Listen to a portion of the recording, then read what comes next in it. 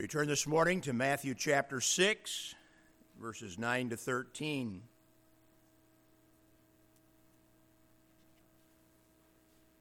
Matthew 6, verse 9. After this manner, therefore, pray ye.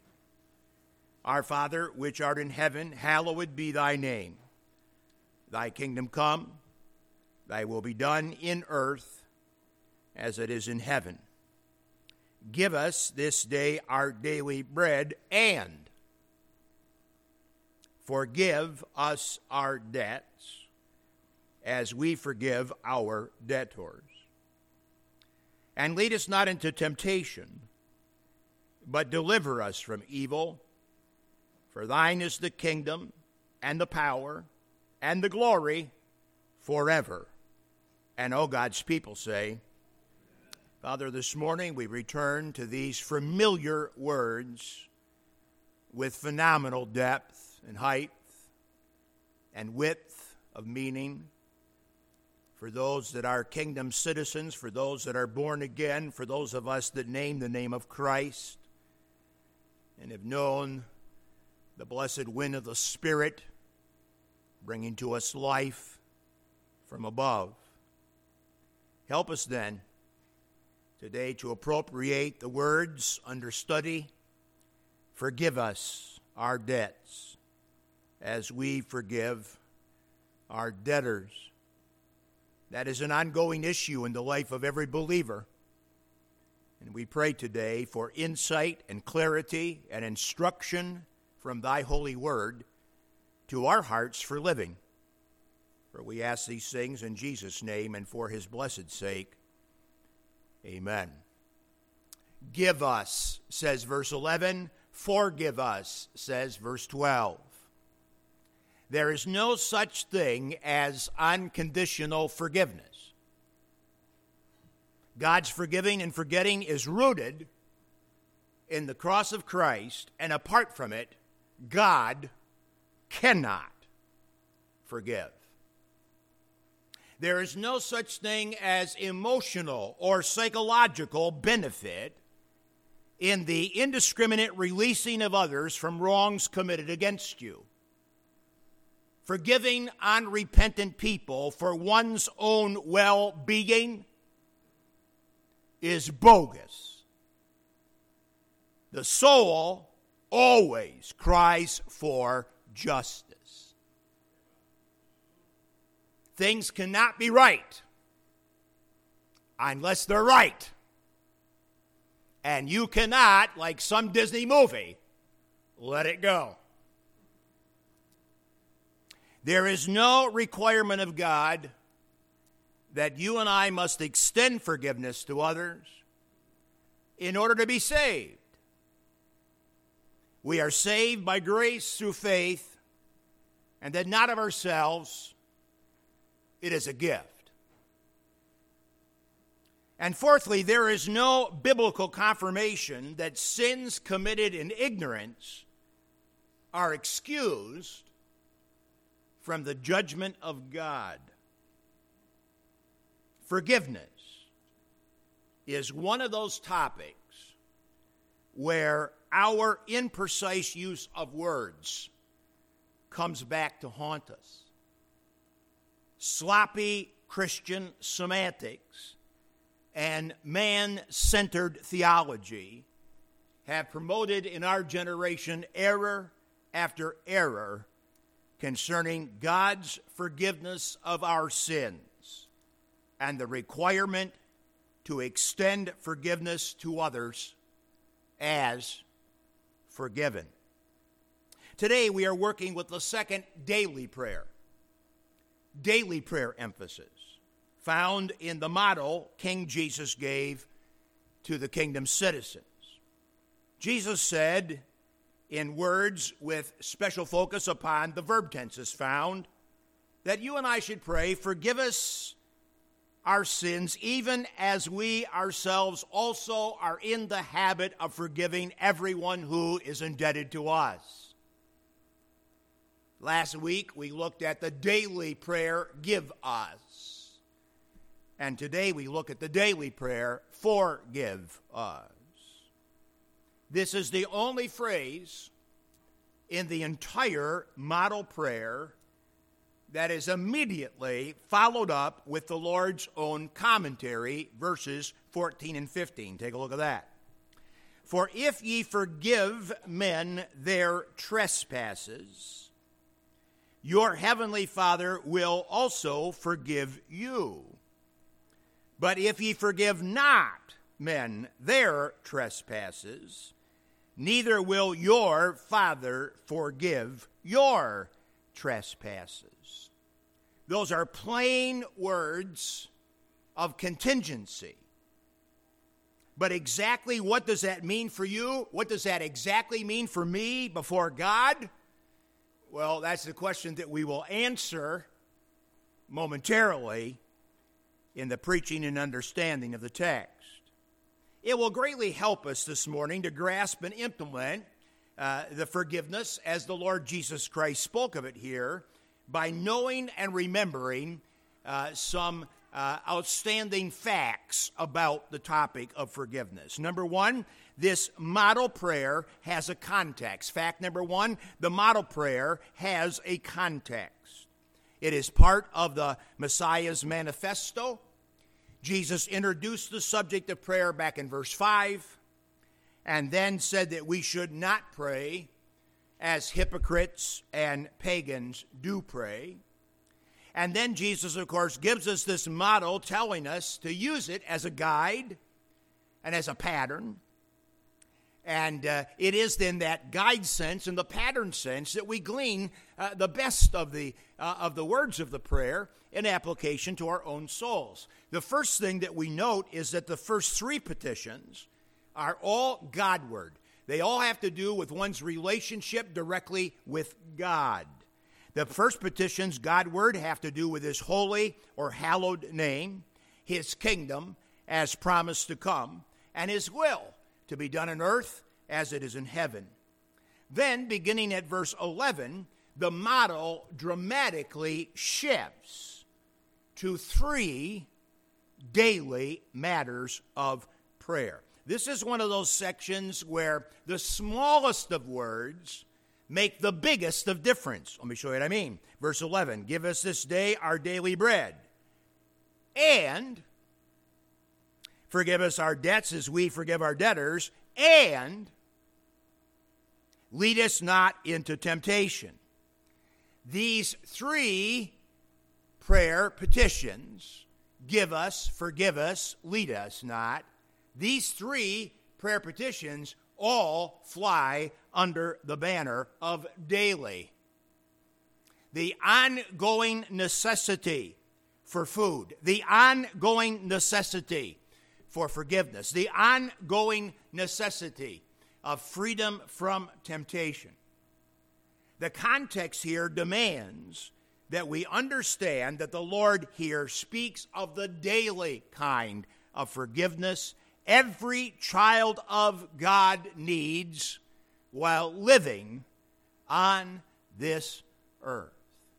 As I prayed this morning, these words introduced in my mind by way of devotional reading this week, but nonetheless have stuck with me.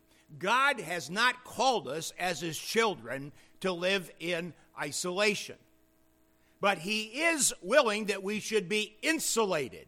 Isolated? No. Insulated? Yes. Isolated? No. Insulated? Yes. Insulated from the sin and death that is around us in the world, even as we live to the honor of God, seeking to do his will on earth as it is in heaven. First fact, this prayer, Matthew 6, 9-13, has a context. Second fact, the phrase in this model prayer, this phrase in the model prayer about forgiveness, must harmonize with all other pertinent scriptures on the topic of forgiveness. There can be no contradiction in God's word. Amen? But in order to get beyond the apparent contradictions in God's word, you have to study to show yourself approved unto God, a workman that needeth not to be ashamed, rightly dividing the word of truth. Many times, people, because they take a pot shot mentality towards the Bible, they read a little verse here, they read a little verse there, and they see tremendous contrasts and conflicts in the plain reading of the Scripture. And we know that there can be no conflict in the reading of the Scripture ultimately. But the only way that those conflicts are settled is as we turn our hearts towards home, as we ask the Spirit of God who gave the Word to help us understand the Word, and as we pray our way to the aspect of a study process that yields for us the answers that our souls do crave. This phrase of the model prayer, forgive us our debts as we forgive our debtors, that phrase needs to fly and harmonize within the banner of all other applicable scriptures or pertinent scriptures on the topic. And then the third thing I would state as a fact is that the word forgive here, as found in the text, is otherwise translated divorce and depart. The petition asks God for a divorcing of us from our sinful debts or making our current indebtedness depart. Using the word for debt, as in a financial debt or obligation, in reference to sins, is used repeatedly in the New Testament, multiple times, referencing both moral and spiritual offenses. The word for sins in verses 14 and 15 in the commentary section after the prayer used the word trespasses. 14, trespasses, 15. The word trespass, when used in reference to sin, speaks of conscious and intentional sinning. And so 14 and 15 particularly have to do with when the believer has been consciously and intentionally sinned against. That is the plain emphasis of the commentary in verses 14 and 15. Now this morning we want to begin with the types of forgiveness spoken about in Scripture, because there are different types of forgiveness, to be sure to be noted, and we want to make sure that we have the right type in our mind as we're working with the Lord's model prayer in his Messianic Manifesto. Consider, first of all, these three types of forgiveness spoken of in Holy Scripture. Two of the types that we want to mention are in relationship of a believer or an individual and God. Two of the types of forgiveness the Bible talks about are between a person and God, a person and God, a person and God. And then one of the types of forgiveness talked about are between a person and a person, a person and a person. So there's two types of forgiveness. Well, I'm going to talk about three. But as we begin, there's two major divisions in the Scripture as it relates to forgiveness, and that is forgiveness that relates between an individual and God, and then the Bible also addresses the idea of forgiveness as it relates to person in person or people to people forgiveness. With that in mind, we talk about the three types. Type number one is God's legal forgiveness. Type number two is God's family forgiveness. Type number three is people to people forgiveness. Again, one more time, three types. God's legal forgiveness, God's family forgiveness, God's people to people forgiveness. Let's talk about God's legal forgiveness. That is the foundation of our salvation. God forgives and forgets in the sense of not holding actual sin against an individual based upon their faith in the substitutionary death of Jesus Christ. The righteous wage of sin is death. But the gift of God is eternal life through Jesus Christ our Lord. God never just forgives. God never just forgives. God never just lets it go. Never. His saving forgiveness is always rooted in the sacrifice of Christ on the cross. Scripture leads us to understand that the greatest problem of mankind in relationship to God is sin. The great problem is sin. The great problem is sin. The greatest problem is sin. It's not the economy. It's not crime in the inner city. It's not a loss of dignity and respect. The greatest sin in relationship to God is sin. And forgiveness of sin, then, is man's greatest need. One of the most difficult things about ministry in the modern era is that people often see themselves as needy, and what they think they need, they seldom do. And what people actually need the most in this day, they seldom want. And so it's difficult in these days to share the truth of Christ, which is salvation from sin, when the vast majority of people around us don't think they have a sin problem.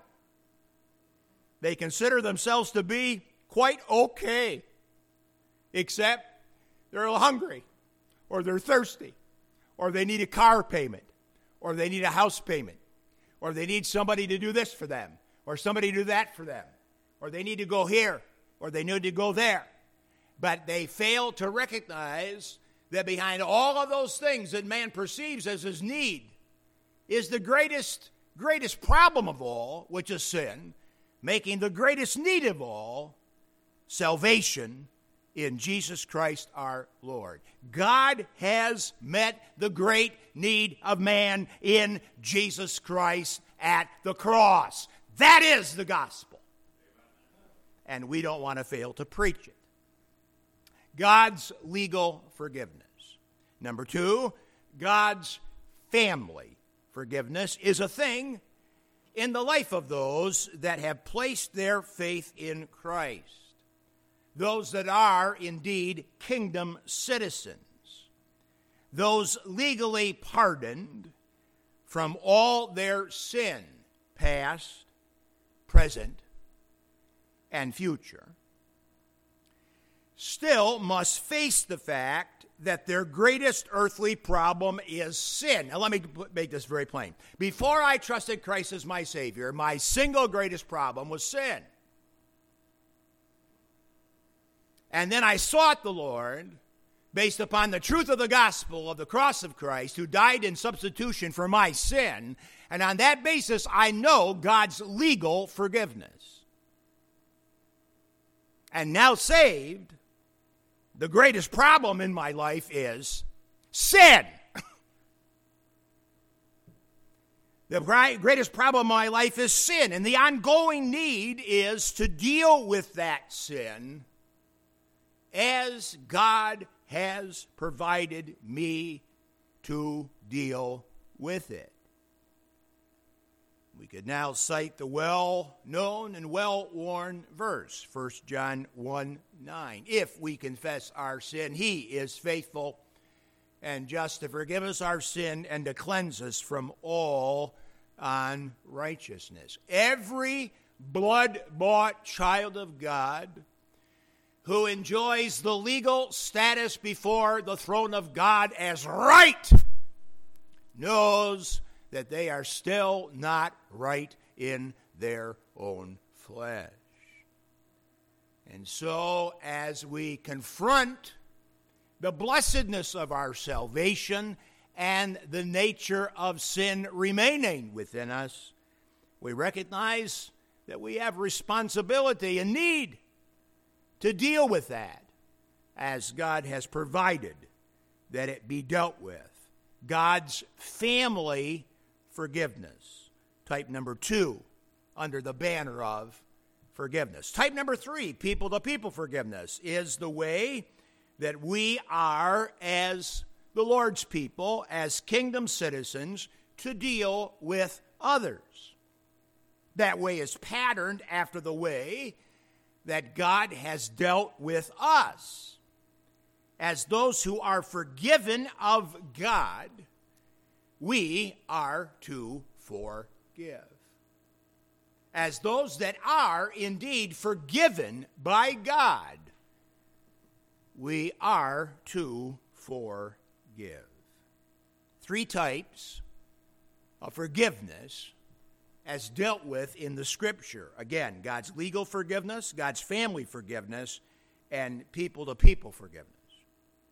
That brings us then to the teaching of the Scripture, here and elsewhere, about people-to-people forgiveness and our fellowship with God.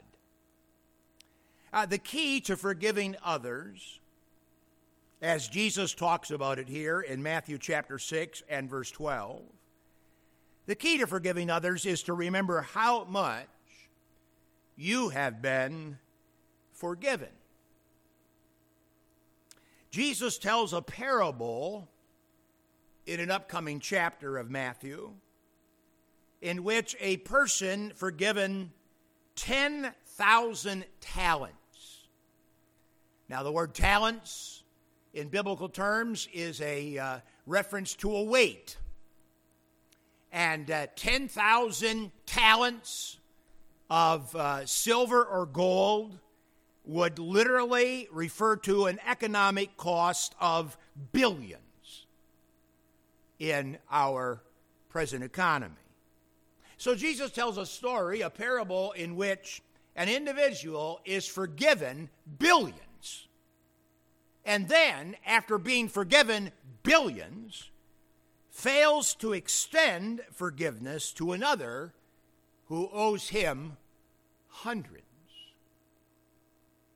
Forgiven of billions, in the story that Jesus tells, the individual fails to forgive the one who owes him hundreds. And of course, the light and the point being that our own sins against God that have been forgiven us put us in a place whereby we must be forgiving. We who have received of the Lord by his goodness and grace forgiveness must be, as it were, forgiving. And that's the plain statement in 6:12, and it's also the expectation of the commentary in 6:14 and 15, which tells us that if we do not forgive, as those that are indeed forgiven, then we suffer, as it were, disruption of our daily cleansing by the perpetuation of our sin. Or, to say it otherwise, fellowship with God is broken if we do not extend to others that which we have received. When God has given to us so much, then we are to extend to others. We talked about that under the first daily prayer, give us. If I pray, give us this day our daily bread, and God in his wisdom gives me 2 loaves, and I realize that my brother, my sister, my neighbor lacks for bread, well, then I don't have to say, oh, God in heaven, what would you have me do? What would you have me do? Oh, God in heaven, what would you have me do? What would you have me do? Oh, Lord, what would you have me do? What would you have me do? Oh, Lord, I don't want to just do something without praying about it, because if I just did something without praying about it, I mean, maybe I shouldn't give them the bread, and maybe I should give them the bread, maybe I shouldn't give them the bread, maybe I should give them the bread. You ever live like that? Complicating the thing to the place of, please, throw the bread to the birds. You're driving me nuts already. No. If you ask God for daily bread and he gives you 2 loaves and somebody around you needs one, give it to them. Don't fail to extend to others that which God has given you. Well, now, and forgive works exactly the same way as give. You have not been forgiven 1 loaf of bread or 2 loaves of bread. You have been forgiven bread upon bread, bread trucks. You've been forgiven bread trucks. You've been forgiven the bread factory. And so, in light of the great forgiveness you have received in Jesus Christ, don't you dare fail to extend forgiveness to others. That's the logic of the text here. You've received so much by the goodness and the grace of God. You must indeed forgive. I want to mention here in the second little angle in regards to the teaching of the Scripture that sometimes people will quote that passage in which the Lord was being nailed to the cross as evidence that forgiveness can be unconditional. Because Jesus truly did say on that day of record, Father, forgive them, for they know not what they do.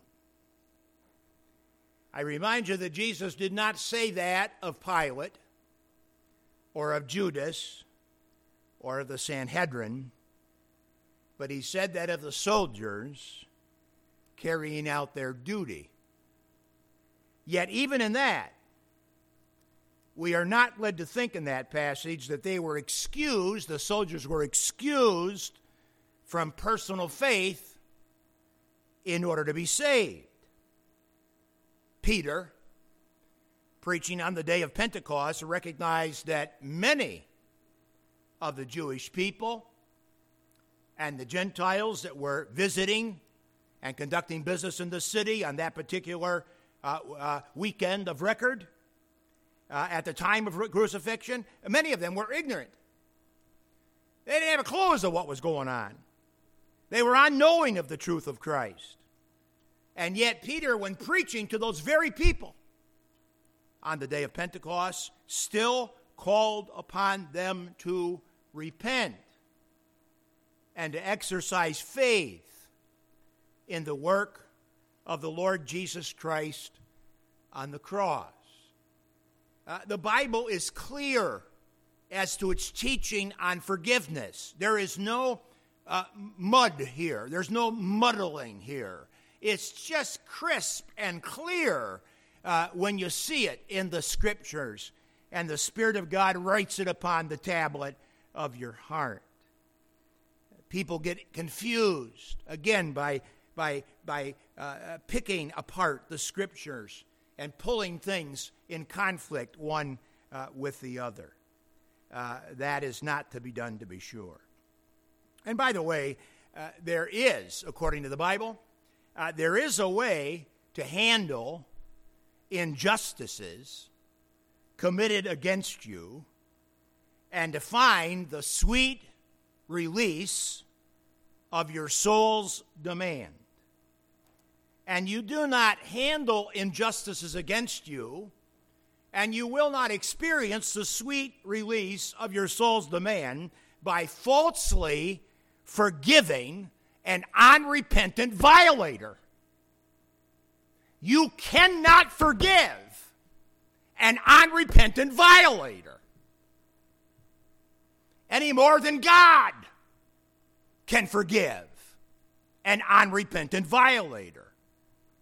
But you can follow the model of the Lord Jesus, who, quote, committed the keeping of his soul to him, capital H, that judges righteously. 1 Peter 2:23. If I were to preach a message and employ Disney's movie, Let It Go, or that's at least the song of the movie, Let It Go. I think the movie's Frozen, and many people are frozen. But nonetheless, if I were to preach a message on Let It Go, it would not be a message on forgiveness. If I were to preach a message, Let It Go, it would be a message directed only to God's people about the phenomenal opportunity they have to give every single hurt, every single harm, every single difficulty, every single ounce of suffering to God the Father and say, Father, I know you're faithful and I know what you're doing and I know that what you're up to in my life and I don't like this, but I'm giving it back to you so that I can stand before you and endure, as it were, in faith and hope and love. And the Bible tells us that in that sense, every blood-bought believer has the ability to let it go to God. You don't have to hang on to the hurt and the problems that have plagued your life over the course of your earthly existence. You don't have to. You can give it to God. You can give it to God. You can roll that burden on the Lord. He has promised to take it. But don't muddle that truth of your opportunity to release your soul to God's all-wise care and ability to work all things together for good to them that love God, to them that are the called according to his purpose. Don't muddle that truth by introducing the biblical subject of forgiveness and convoluting the idea of a believer's ability to commit their soul to God in a time of difficulty, as did the Lord Jesus when heading towards the cross, with the idea of forgiveness. Don't do it. Forgiveness in Scripture is a matter of obedience. Forgiveness in Scripture is never a psychological trick to make a bad earthly experience palatable.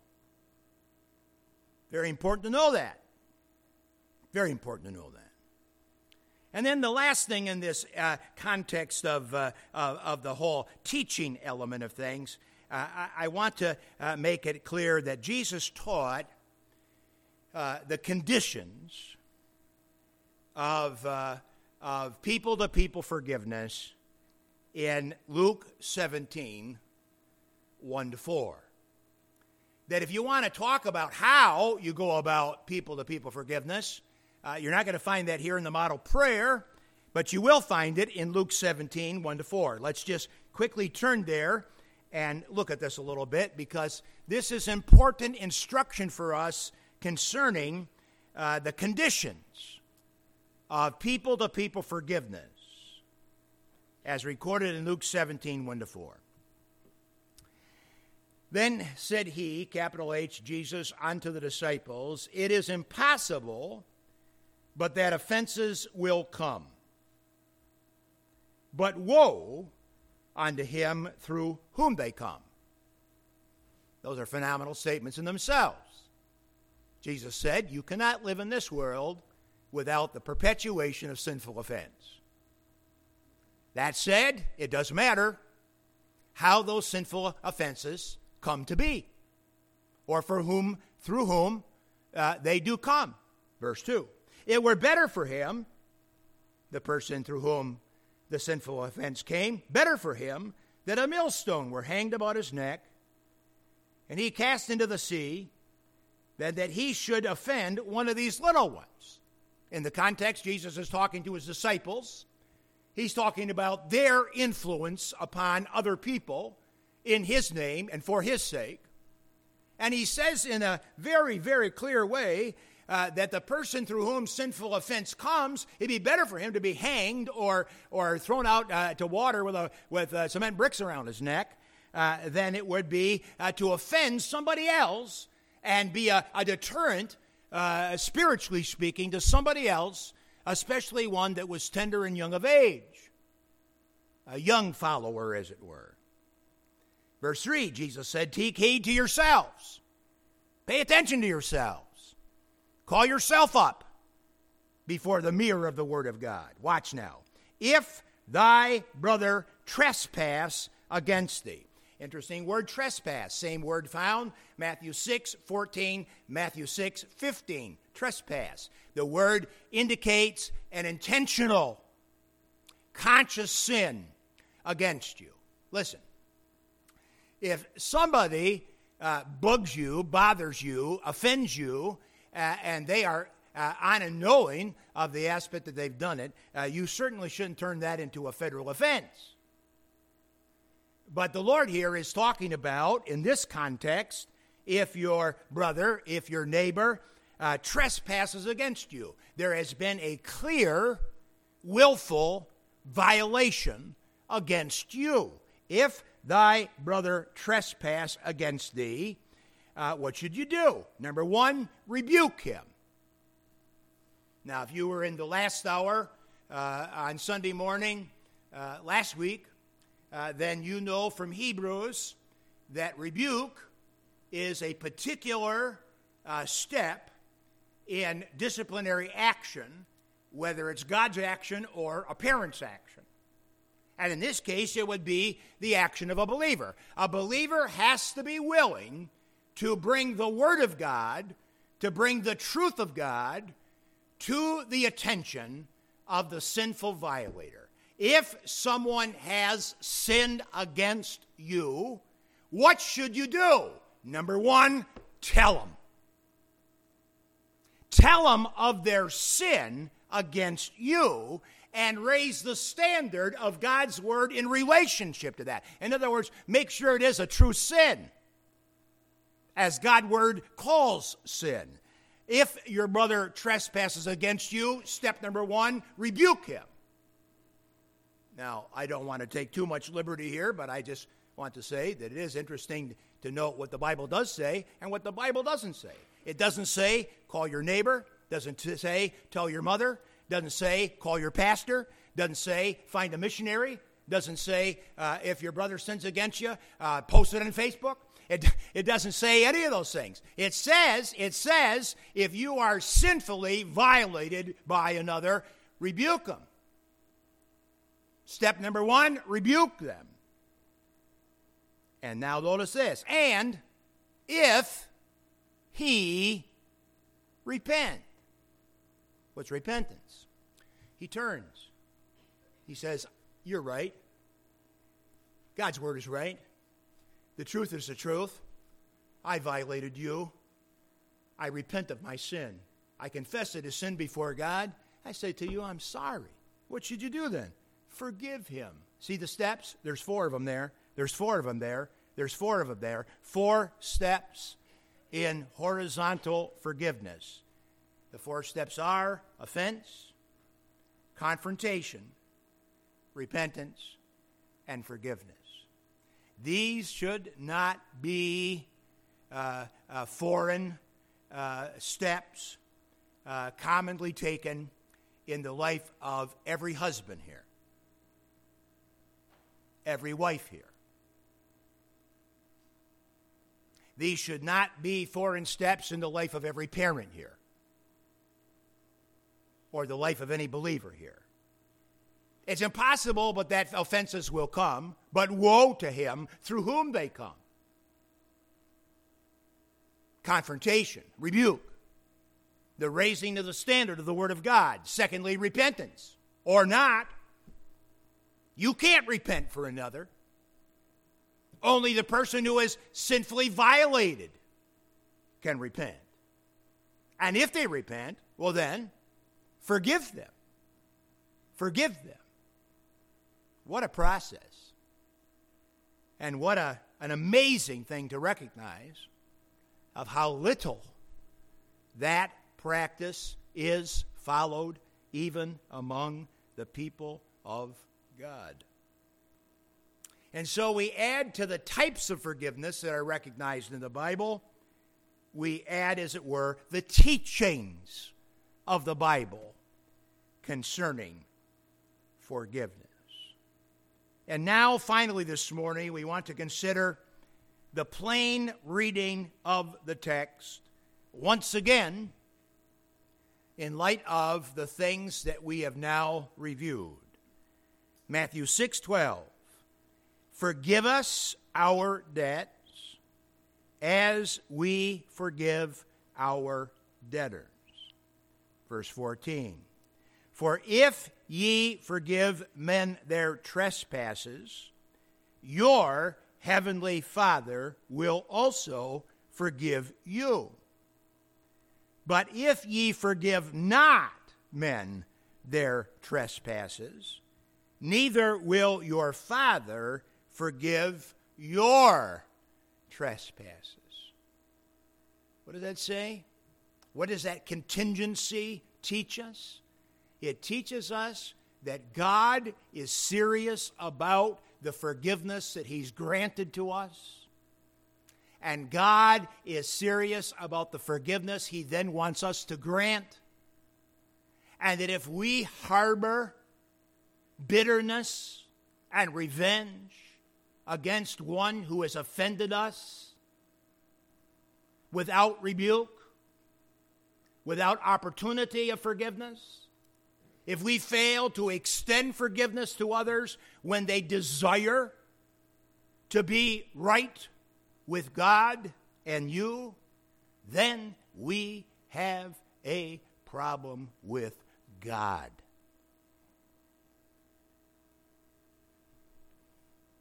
There are men here today that honestly do not have a problem with their wives. Their wives have a problem with God. There are women here today who honestly do not just have a problem with their husbands, but their husbands have a problem with God.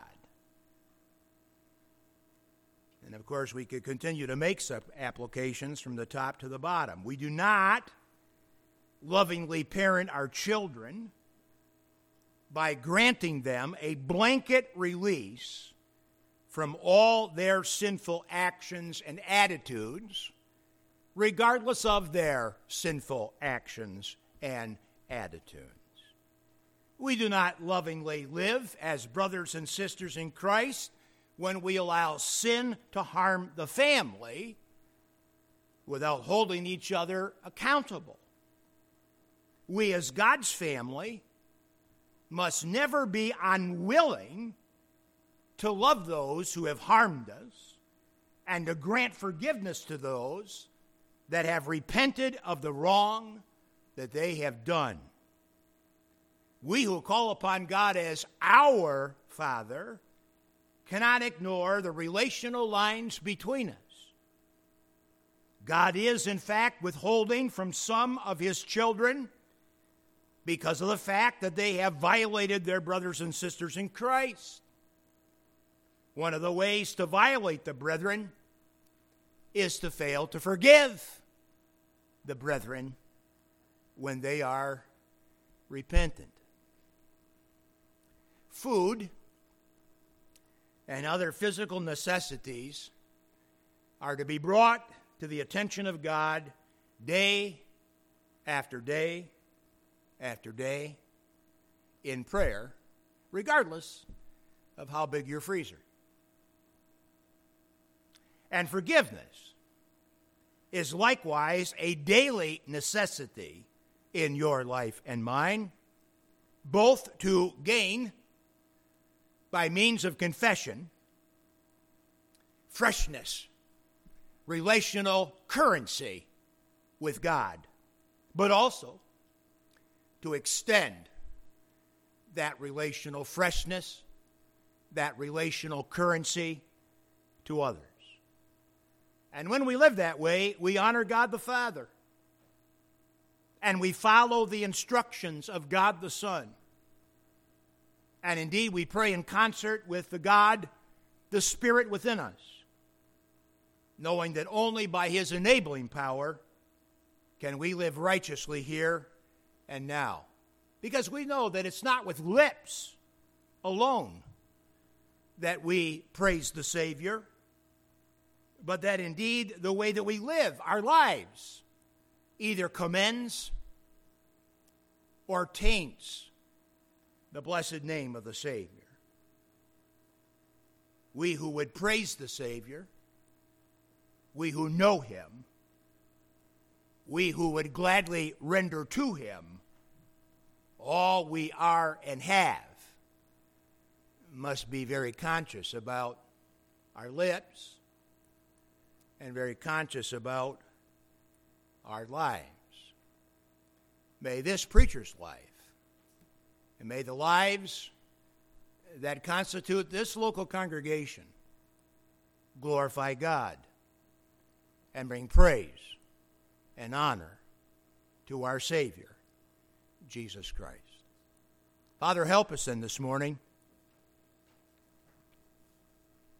to be a responsive people to the revelation of thy word, to consider the blessedness of relationship with Jesus Christ, to honor him by lip and by life. This we pray in Jesus' name. Amen.